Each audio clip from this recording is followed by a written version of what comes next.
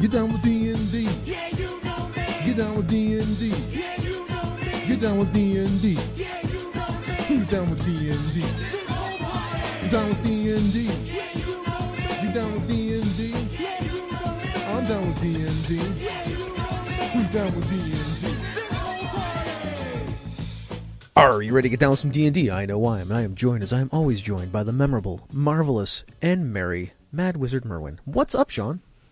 My cat is making me less merry than I usually am. Is he annoying you AF? Yes. Well, every morning when I sit at my desk, he spends about an hour pawing at my face until I pet him, and then he lays down.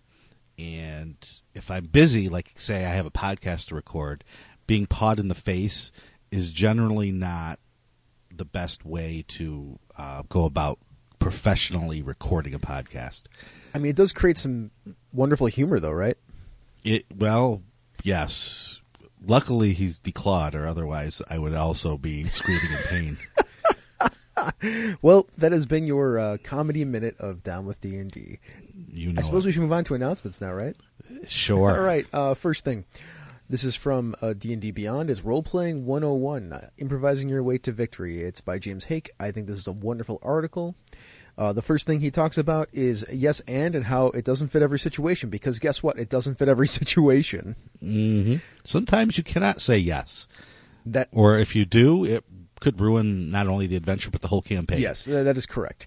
So the thing I love about this is Hake has been an actor in his time, and he mentions that role-playing games are a lot like long-form improv.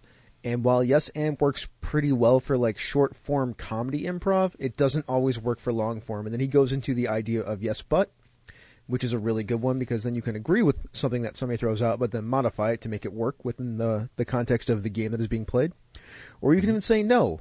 Or you can say no but, which is like, no, that is not a thing that happens, but we can mesh it in a way that works with what we're actually doing. So he goes into those ideas because, yeah, the yes and thing doesn't always work. It is a good tool. It is not universal. Mm-hmm. He also then talks about getting into character by leading with your physicality. And there's a nice video from link from Matt Mercer in there that talks a little bit more about that. So like if you're into that kind of play and are interested in getting into character more, because that's very much a play style thing that I like to do, use some physicality and movement to make a character work, then it's a really good little video. Mm-hmm. It really is. Kind of a 101 quick how to just pull off these NPCs without practicing forever. It's really good stuff. I highly recommend it. Number 2, there's this. It's a quick starter, which we'll talk about quick starters in a second, which is a Kickstarter called Limitless NPC Revisions 100 plus 5th edition NPCs. So this Kickstarter, it's 101 neutral setting non-player characters. It's all 5th edition stat blocks. There's a bunch of creative CR appropriate treasure inside of there. There's dozens of skill challenges, Sean. I love that kind of stuff, right? Mm-hmm. Mm-hmm. Who doesn't love a good skill challenge? I know everybody out there is groaning, but you're all misinformed about the skill challenge. Those were a really good idea. Mm-hmm. Yes, they were. There's some new monsters, gods, and magic items, and then there's 300 plus further adventure writing prompts, which I think are really neat. I love stuff like that. Mm-hmm. So here's what a quick starter is for those who are curious, because I was curious when I saw this. I'm like, what the heck's a quick starter? It's a thing on Kickstarter that has a set of rules, and you can't call yourself a quick starter unless you follow these specific rules. Rule number 1, you have to plan it in 3 months or less. Rule number 2, you have to keep the campaign under 20 days. Rule number 3 is that the funding goal should be under $1,000. Rule number 4 is offer rewards that are always $50 or less, or under $50, I should say. Rule number 5 is that if you have a video, you have to shoot it in 1 day. Rule number 6 is that there's no PR or media outreach unless contacted. Rule number 7 is no paid ads on social media. Rule number 8 is no stretch goals. And rule number 9 is include Quickstarter in your campaign name. I love everything about that. Yeah, it's pretty interesting. I wonder if Kickstarter did kind of a survey or did found user data that said that this would be a good thing for everyone, for creators, for fans. Interesting. I just want to go and search Quickstarter now on Kickstarter to see all the different Quickstarters that pop up. Mm-hmm. Also, it makes me think that I could do a Quickstarter for some of the actual play type stuff that I want to put out there. So, like, well, You want the season of audio of actual play, which is 16 episodes. Like, here's the quick starter for it, which will be like $500. Kind of an interesting thought. It is. Oh, Well, just to go into a little bit more there, it is interesting that when we think of these Kickstarters, we're always drawing focus to the ones that get $2 million, $3 million,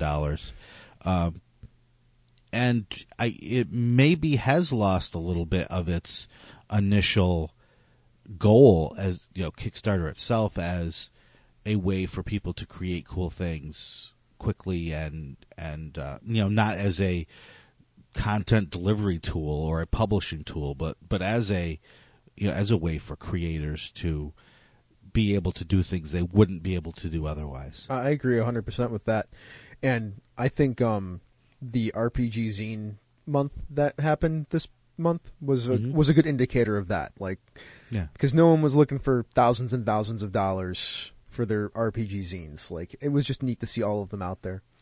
Right. Also, there was like a Fallout effect from that too. By the way, if nobody knows what I'm talking about, Kickstarter had like a promotion in February for doing RPG zines.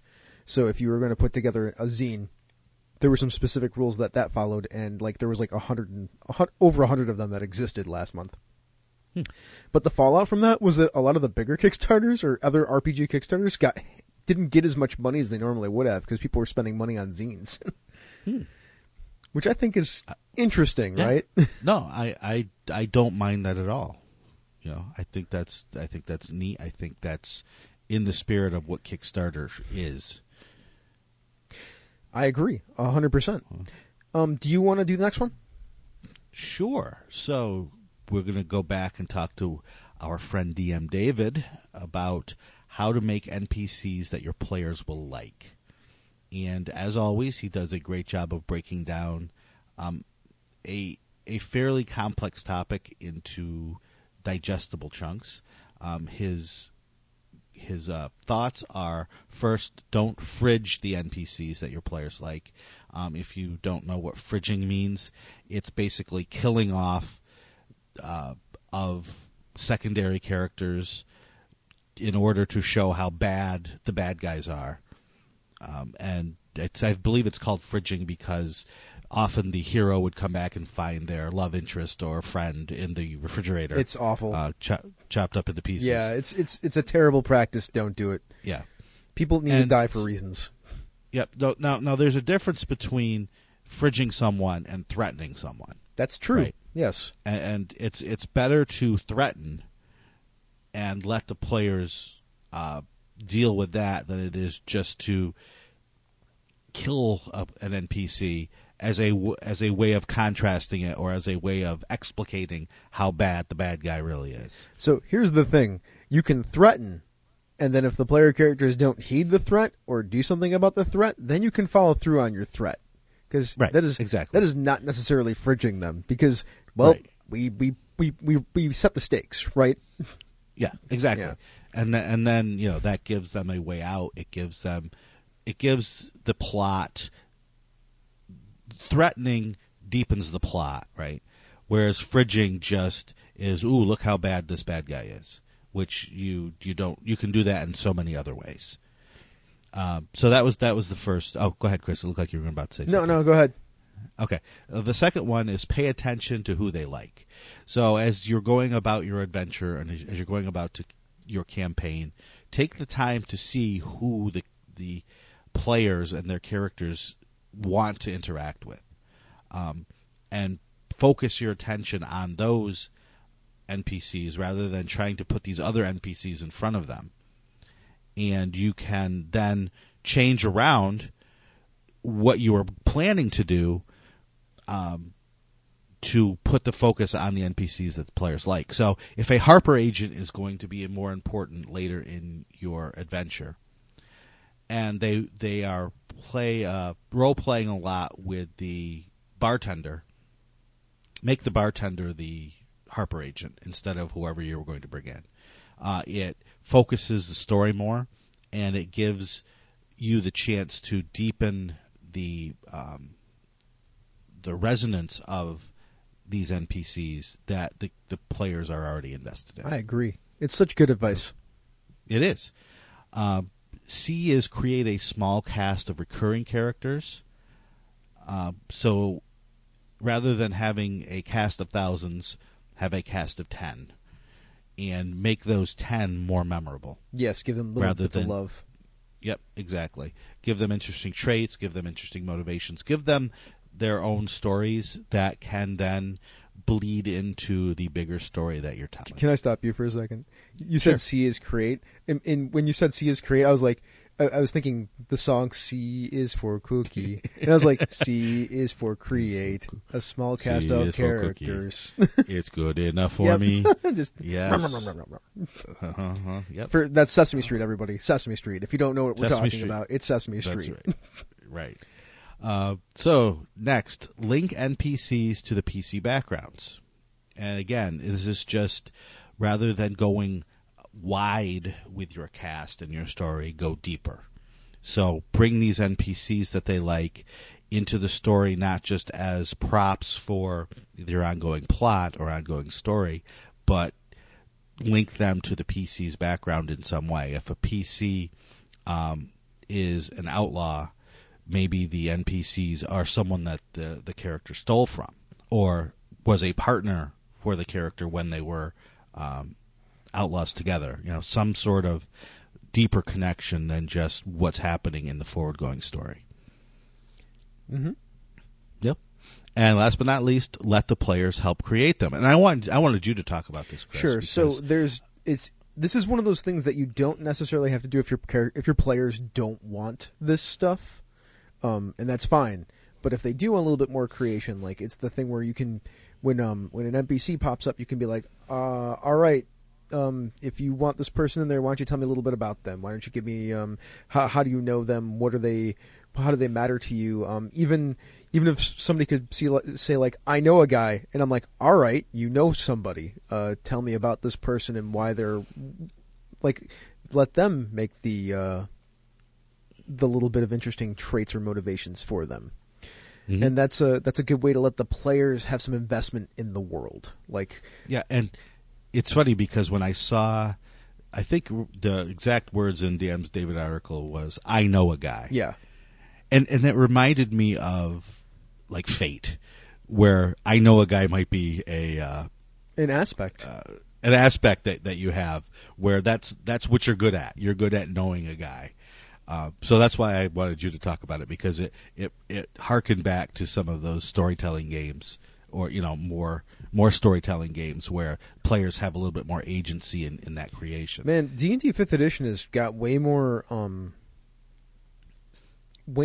latitude and variability for that kind of stuff than other versions of the game. The newest this edition of the game. So like, there's a lot of DNA from those kinds of games in this game, or availability for that to happen. Yep. And so two things with that too. If the creation of these details is something that you want more in your game, you want your players more invested, hand out inspiration when they do it. And two, if it's something where they really, really benefit mechanically, or in terms of their success in an overall story, let them do that by spending inspiration. Yes, that exactly. And the inspiration mechanic's a great mechanic for stuff like that. Mm-hmm. Because they, maybe they know they're off to fight a red dragon, and so they're looking for potions of fire resistance. That's a big mechanical thing, and so you can say, they say, oh, we need to find these things. Oh, well, you could know a guy. If you give me your inspiration, now tell me about this guy who's going to sell you these potions. And let the imagination of the table carry the day rather than relying on your own imagination the whole time. So, yes, all that stuff. I agree with all of that stuff. Some of the backgrounds actually have some mechanics that do things like this. Sure. I think it's the entertainer or the minstrel. Like, when you walk into a town, like, you tend to know somebody, or you can go somewhere and get maybe it's the entertainer. Like, that's actually like a think no, it's popular by demand. Like you can always find a place to perform, usually in a tavern, possibly at the circus or a theater, even a noble's court.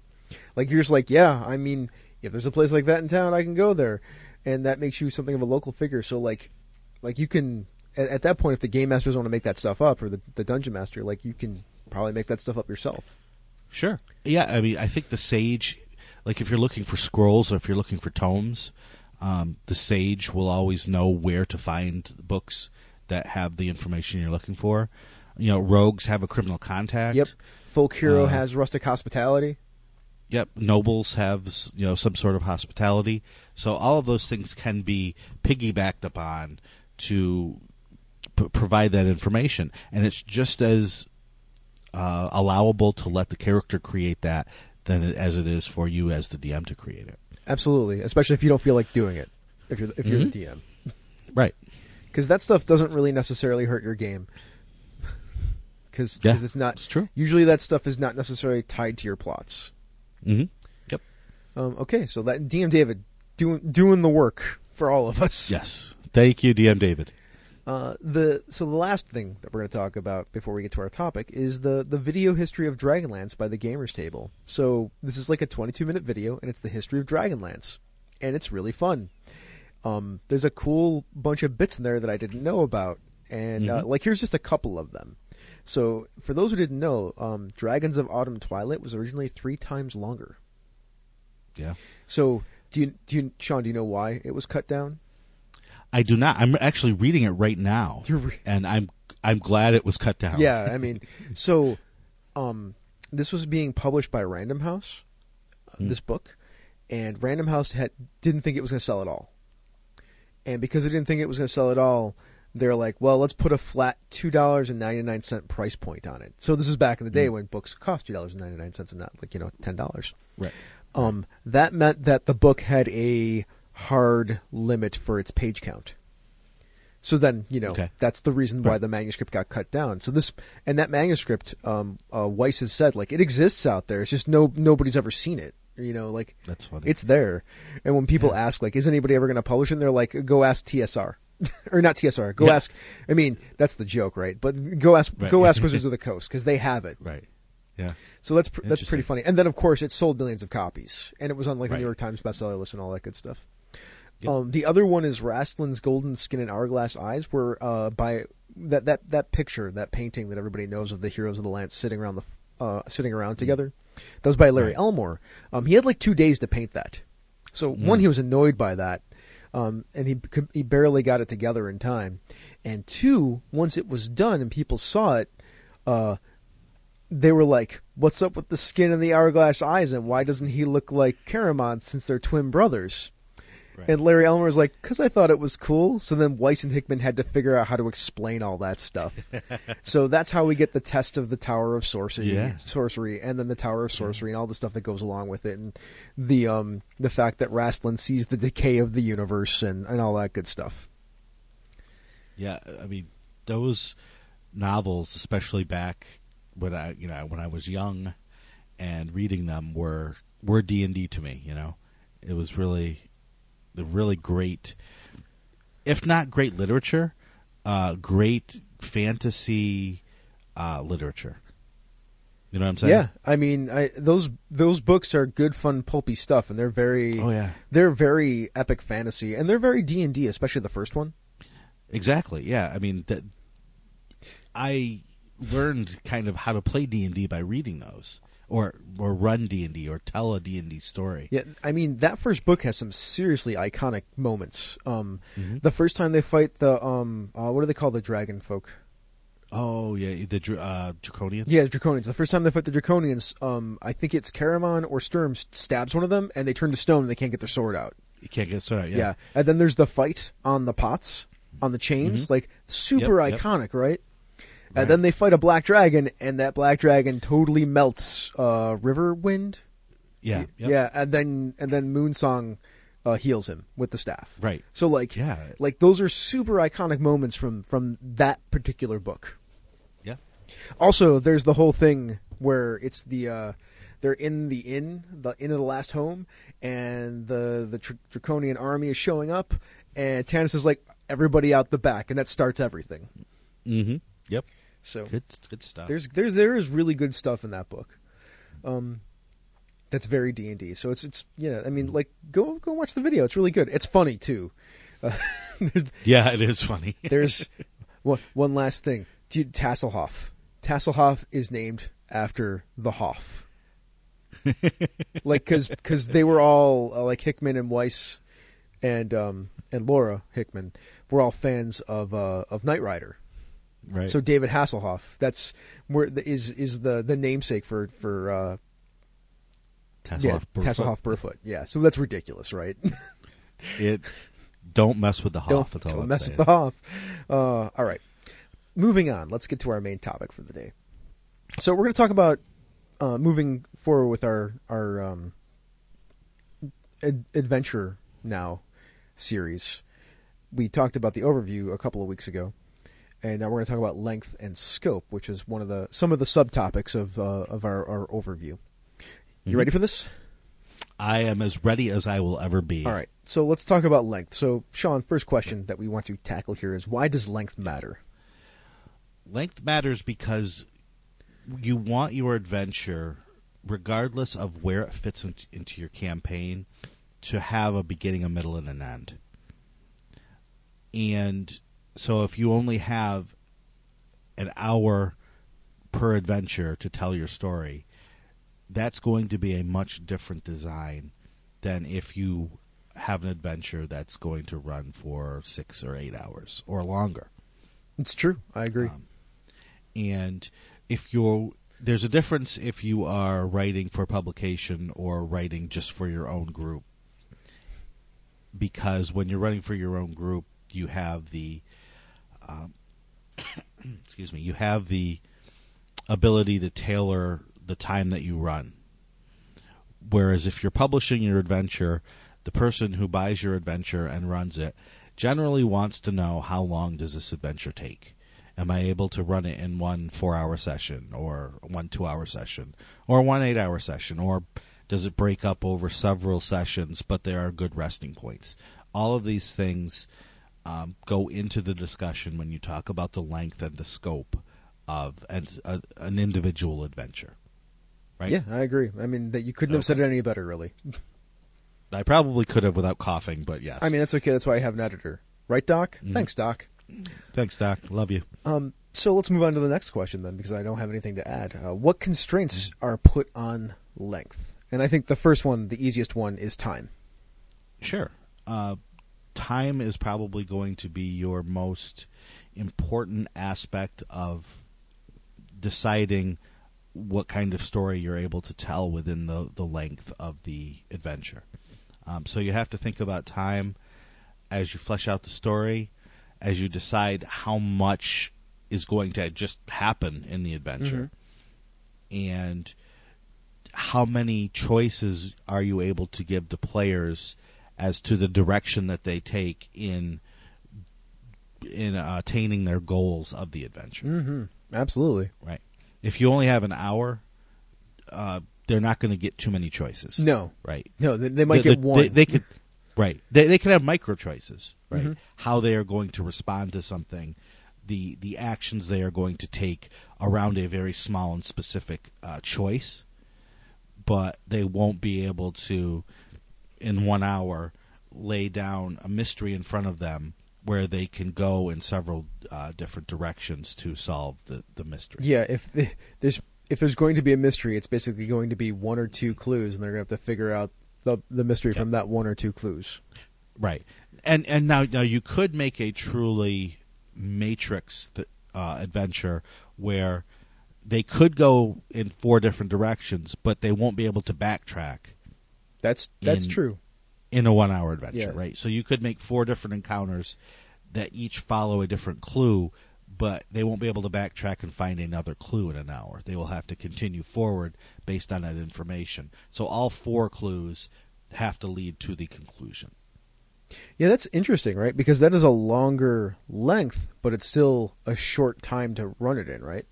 Right, exactly. The obviously the adventure will be longer word count wise, but time wise it will still be a short adventure.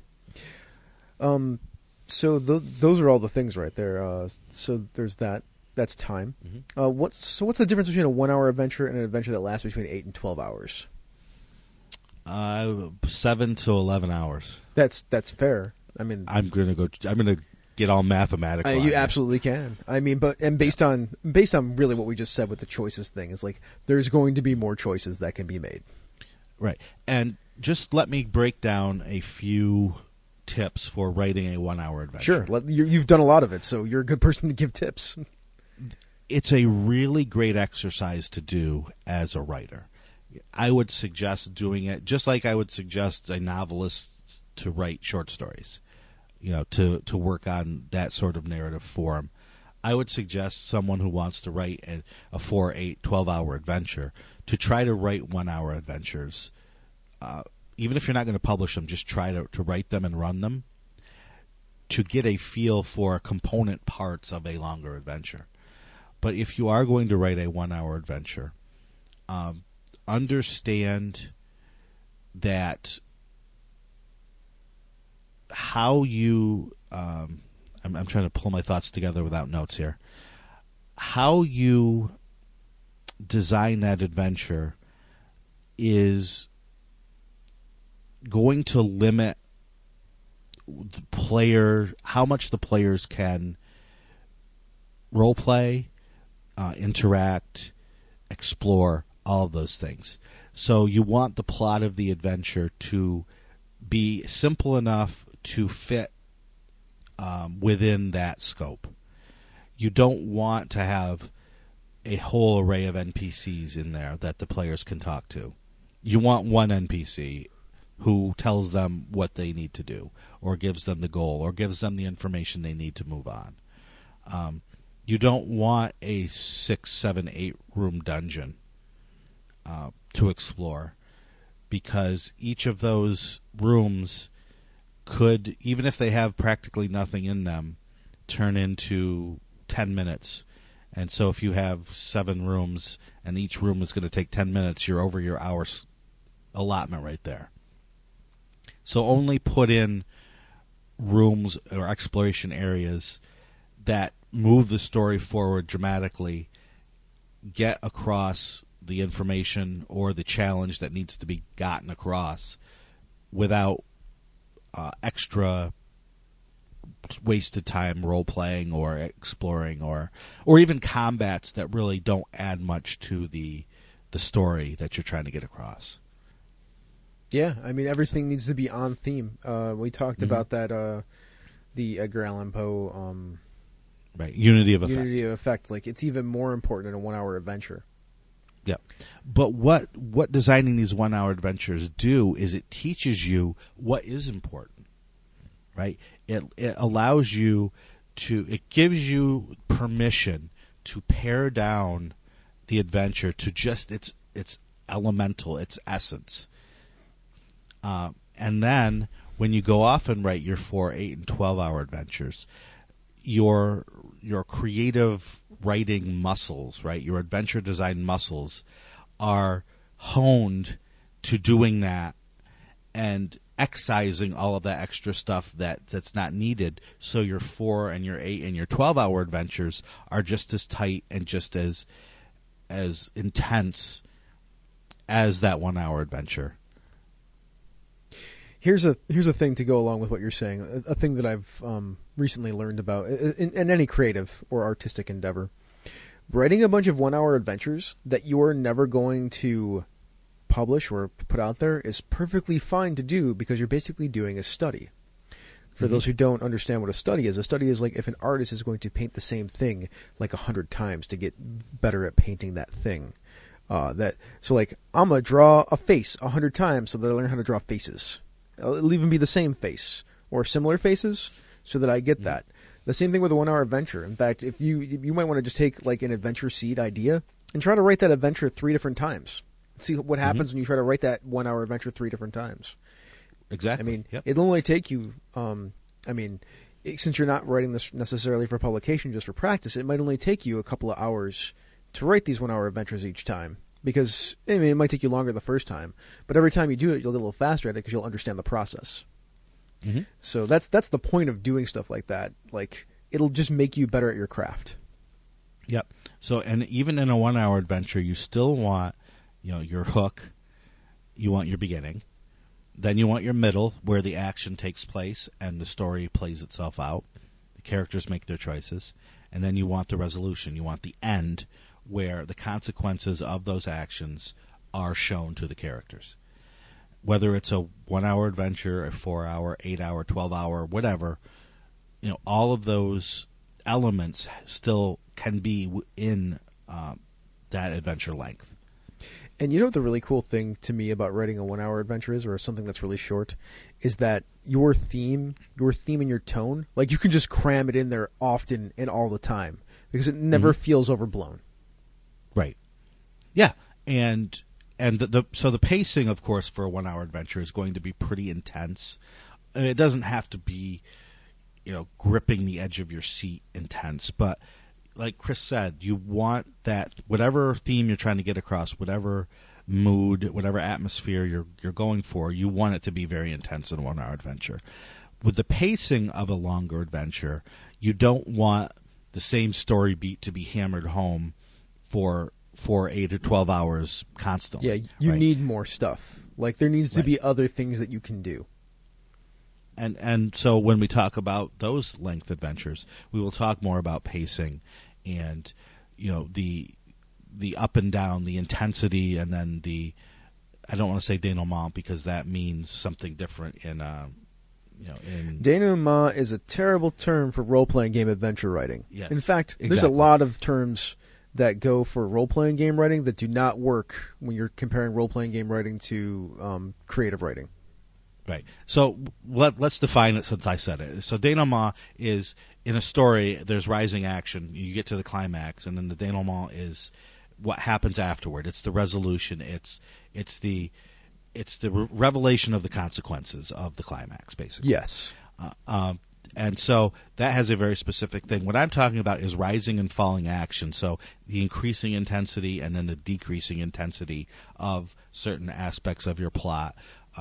Story beats, I believe, was used by Robin Laws. Thank you, Robin Laws, in his book Hamlet's Hit Points. Yes. By the way, if you want to be an adventure writer, you should go get that. Right. Yeah, I think you can find actually the text that's the important part of it online if you go look it up. I think it's free, but it has 3 examples of 3 different movies, and it shows how those movies get story beated out and the different kind of beats that there are in those movies. Right. And so I've seen story beats, I've heard story beats used a lot in the RPG world, and sometimes used incorrectly. I've heard people say story beat when they're talking about plot and the individual pieces of a plot. That's not really what a story beat is.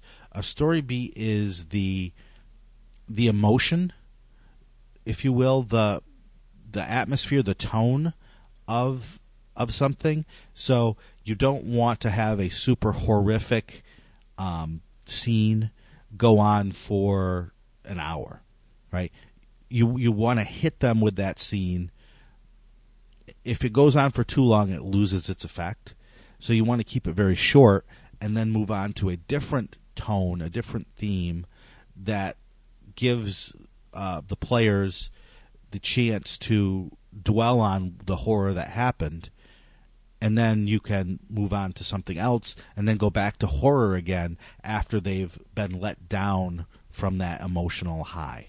Yeah, that is. There are all kinds of different like story beats too, especially when the Hamlet Hit Point thing comes up. But that is a good one. Like you never want to. So like when Sean mentions like horror for an hour, that's usually more than one moment of horror when you're doing horror for an hour, and really the pretty good rule to follow, like the good guideline to follow, is that you never want to hit the same kind of beat more than 3 times in a row, because then it loses its effectiveness. Exactly. So, in a short adventure, you can hit the same beat 3 times, and then the adventure's over. Yeah, and that's fine, right? Like, that is what that adventure's about then. Yep. So, but when you get to the 4-hour or the 8-hour adventures, you want to vary those beats because you can't hit the same beat, every 10 minutes for 4 hours. And the nice thing is that these aren't exactly story beats, but they're kind of like beat types, I suppose. In D&D, they give them to you right in sort of like the design of the game with the interaction part, the combat part, and the exploration part. Those are all different kinds of kind of beats to have in your game. They all have different feels. Right. And just to give an example of what Chris is saying, is if you're in a dungeon and you get to the entrance of the dungeon, you check for traps, you either find them or you don't, you either get hit by a trap or you don't, then you move in and you're in the first corridor and you check for traps and you either find traps or you don't, or you get hit by a trap or you don't, and then you come to the first door and you check for traps. And if you are doing that same exploration, check for traps beat over and over and over again, by the third time, players are starting to lose interest already. So you want to intersperse them, not even necessarily with a large combat, or not necessarily with throwing an NPC in there for interaction, but stopping and looking at the details and giving a description of something that's deep enough that it pulls the player's minds out of the exploration mode for a few minutes and puts their mind in a different place. So when they do come back and have to check for traps on the first door again, it's not, oh, here we go, we're checking for traps for the 17th time in a row, because it's not in a row anymore because you've given them something else to think about. That's right. So that's the thing that's hardest, in my opinion, about designing dungeons, is that people lose track of the kind of different moments you can have, so that you don't get that boring, repetitive thing, which includes fights, right? Fights. Oh, absolutely. Fight after fight after fight can be rather boring. Yep, or interaction. You're at a party. Your party is at a party. Yeah, and they someone at the party is the assassin who's going to try to kill the merchant, and so you have to question all of the guests. You don't want to just go from one guest to the next and ask them questions. If you have to do that, I would strongly suggest breaking the players up, so each one individually questions someone. Because then at least each person gets a spotlight. Other people can pull back and become viewers rather than actors in it, and that will break up that a little bit.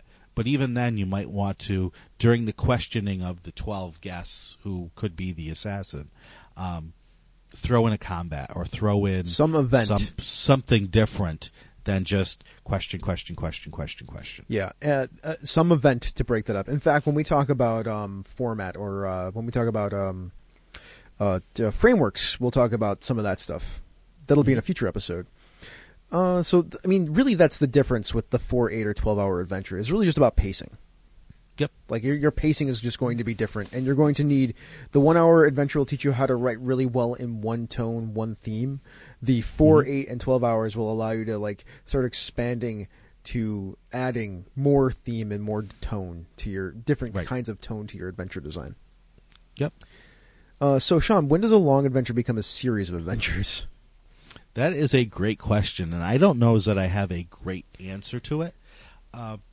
I would say that a long adventure becomes a series of adventures when the consequences of the actions become so great that a break is needed in order to digest those consequences. So if I had an adventure where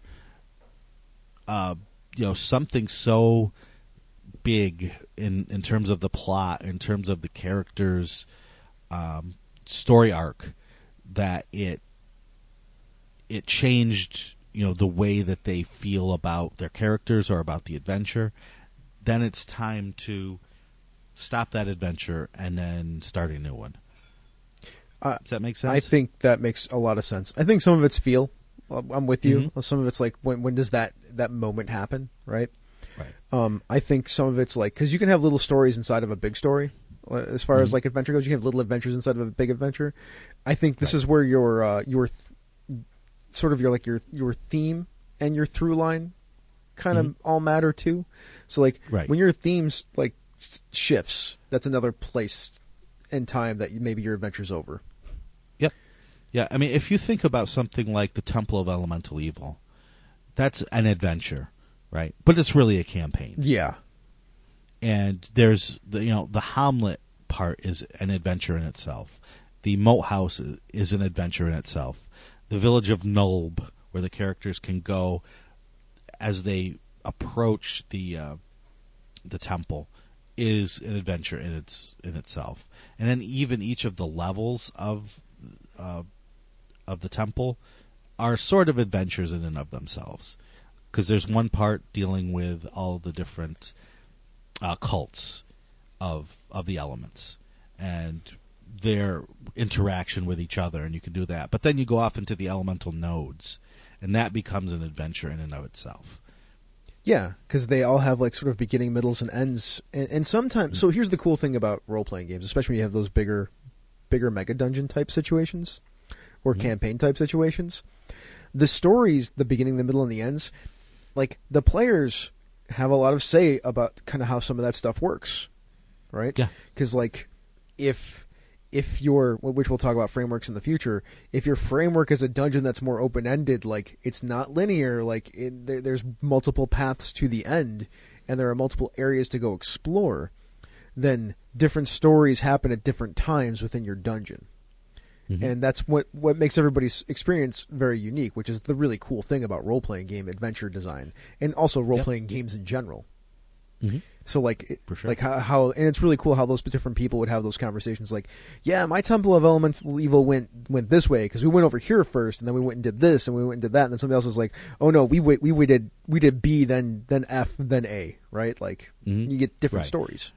Right. We killed every single cultist in the whole place. Oh, we didn't kill any. We just pretended that we were Earth Elemental priests, and we went right through and went right to the end. And both of them are perfectly cromulent ways of playing the game. No, I agree. It's just a different story that you're creating as you go. Yeah. We should talk about scope now. Yes, let us. All right. So scope. Let's talk about a little bit of a definition for people. So scope is an extent of treatment, activity, or influence.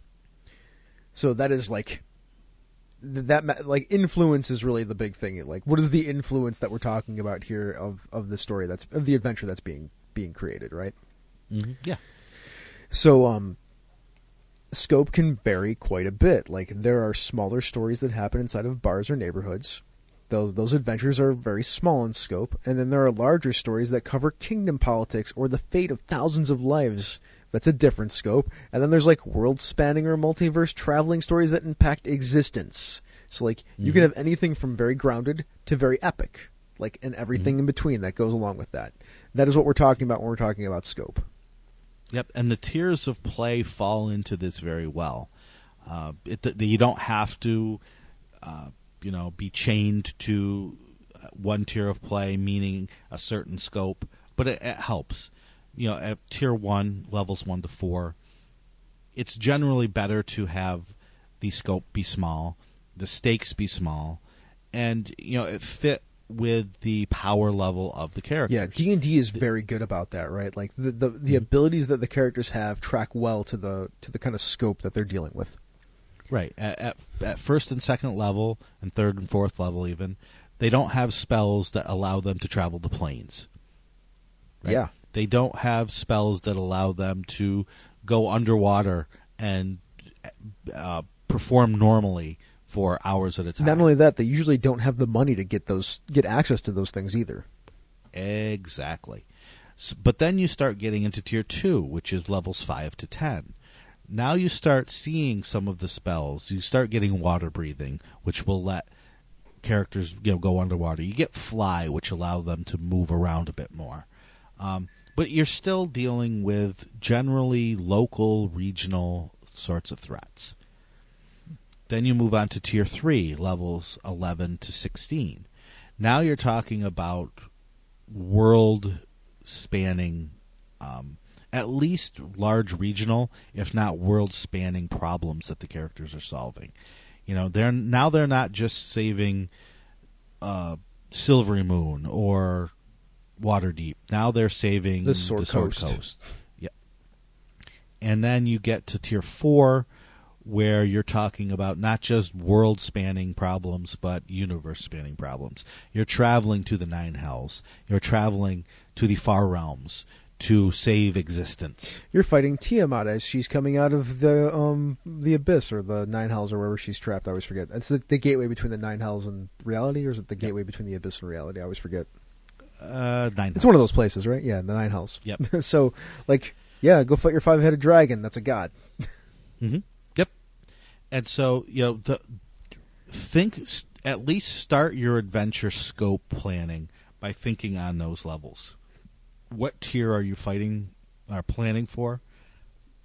And based on that tier, what is the scope of the threat? Yeah, and this helps in a lot of ways, but I think primarily it helps with making the adventure feel like it matters to the characters that are playing it. Mm-hmm. I think that's the primary, at least in Dungeons and Dragons, reason for scope to exist. Because while it's fun, it can be fun to write an adventure where a bunch of 1st through 4th level characters save all of existence. It's probably going to be more a comedy where they bumbled into it rather than an actual serious adventure that they actually smote something that was very powerful. Exactly, and it will probably also be a limited campaign because once these 1st through 4th level characters save existence, what else is there to do? Well, I mean, I could think of the campaign frame for that. Like, the first adventures, they save existence, then everybody thinks they're bigger heroes than they actually are. Yeah. But that's the only one I could think of. Yeah, and again, that's a comedy trope Yeah. that is very hard to maintain. I agree. Like, you have to over the change your course of tone. several adventures. You have to change your Yeah. tone if you want your game to persist after Right. that, usually. And, when you think of adventure scope, you also have to think of campaign scope. Are you going to be running this as a limited campaign, which there is absolutely nothing wrong with, and I wish more new DMs especially recognize the fact that most campaigns will fizzle out after like 4 or 5 sessions. Yeah, I'm running one right now that lasted 8 so far, and I'm like, wow, that's a really long time. Yeah. So if you plan for 4 or 5 sessions, you are more likely to hit all the marks that you want to hit. You are more likely to entertain the players because you've planned for this limited campaign. And if it goes well, you can always extend it. I'm sure in one of our later talks about designing adventures, we will talk about extending it beyond what it is, ways to leave yourself hooks into a longer campaign. But planning for a limited campaign is a good idea. Yeah, and scope can really help with that, right? Like, Mm-hmm. I'm going to plan my limited campaign for characters levels 5 through 10. Mm-hmm. Right, like in my second tier. So I kind of know what that means. Like, they're going to be dealing with like stuff at the city level, maybe some political stuff, probably a couple of dungeons that might have some sort of impact on the local area, right? Like, and that'll be my campaign. And if that goes well, like we can end there, like the end of a season of a television show, especially like a British television show that only has, or a Netflix limited series that only has like 10 episodes, and then you can move on if you want to, or you can play more. Right. And I was going to say something super astute, and it's gone. Sorry, man. I talked no, too much. no. I've destroyed it's not your you. mind. It's totally me. I think it had to do with scope. Oh yeah, it definitely had to do with scope. Because if you do plan that limited campaign in that one little city, regional area, you can focus your energy in building the NPCs and building the setting for that, and not having to worry about what's going on in this other city or on this other plane. You can put your energy where the characters are going to interact with that. Oh man, and that matters too a lot for scope, right? Like your scope will help define the kind of characters that you're going to make. Mm-hmm. So that's another thing that'll really impact a lot of things. Sure. Yep. So anything else about scope? Or are we good? I think we're pretty good there. Yeah, I think that's everything then for this episode. We'll talk more about adventure design next time. Absolutely. Yeah, but that's it for this time, and I just want to say thank you everyone for listening, and let's do some Patreon shoutouts. PK Sullivan, Rob Abrazato, Robert Dorgan, Schmitty, Toby Sennett, Todd Crapper, Blake Ryan, Batman, Brandon Barnes, James Sweetland, Jen Pixelscapes Gagney. I've been saying that wrong forever, Sean, and I finally found out that I've been saying it wrong, and now I'm saying it right. Ah, Yeah. I'm glad we've got that straightened out. Thank you, Jen. Well, Jen, she draws all the crazy good chromatic art out there of monsters. It's fun to look at it. It is really fun. Kevin Minorzak, the old school DM Randy Farmer, our very own Mad Wizard Merwin. Thanks, Sean. Troy Sandlin and Will Doyle. Speaking of patrons, if you'd like to be a patron of Down with D&D, you can click on the link to our Patreon page, which is on the website, and for $2 a month, you can get yourself a shout-out. Or for $4 a month, you not only get a shout-out, but you also get to see our pre-production show notes, and you have access to our Misdirected Mark Slack room, where you can chat with us wherever and whenever you are. If you can't help us out monetarily, but you want to give us a boost, you can do so with an Apple Podcast review. You know the deal with that. Other podcatchers use it to rate and rank shows, helps make us more visible. Thank you. And spread the good gospel of Down with D&D on social media if you can. It helps make us visible. Yeah, absolutely. Also, you might notice that we stopped numbering our episodes, and that's because Apple doesn't like numbers on episodes, apparently. Who knew? I know, right? Hey, Sean, where can we find you on the internet? The blessed place. The best place to find me is on Twitter at Sean It's also Merwin. the blessed place. It is. How about you, Chris? So the show and the network Twitter is at Misdirected Mark. So if you do that and just put hashtag D&D, I'll see it and respond and all that good stuff. You can also go to the website where you can catch other great shows such as the Gnomecast, which is where several gnomes from the Gnome Stew get together to talk about gaming topics and themselves in an effort to entertain you and avoid being thrown in the stew. Also, we are currently testing our new forums. So that's a thing that's existing in the world, and hopefully they'll be out Yay. soon. Cool. Down with D&D is a Misdirected Mark production, the media arm of Encoded Designs. Yes, it is. So what are we going to do now, Sean? We are going to go kill some monsters. Get down with D&D. Yeah, you know me. Get down with D&D. Yeah, you know me. Get down with D&D. Yeah, you know me. Who's down with D&D? This whole party. Down with D&D. Yeah, you know me. You down with D&D? Yeah, you know me. I'm down with D&D. Yeah, you know me. Who's down with D&D?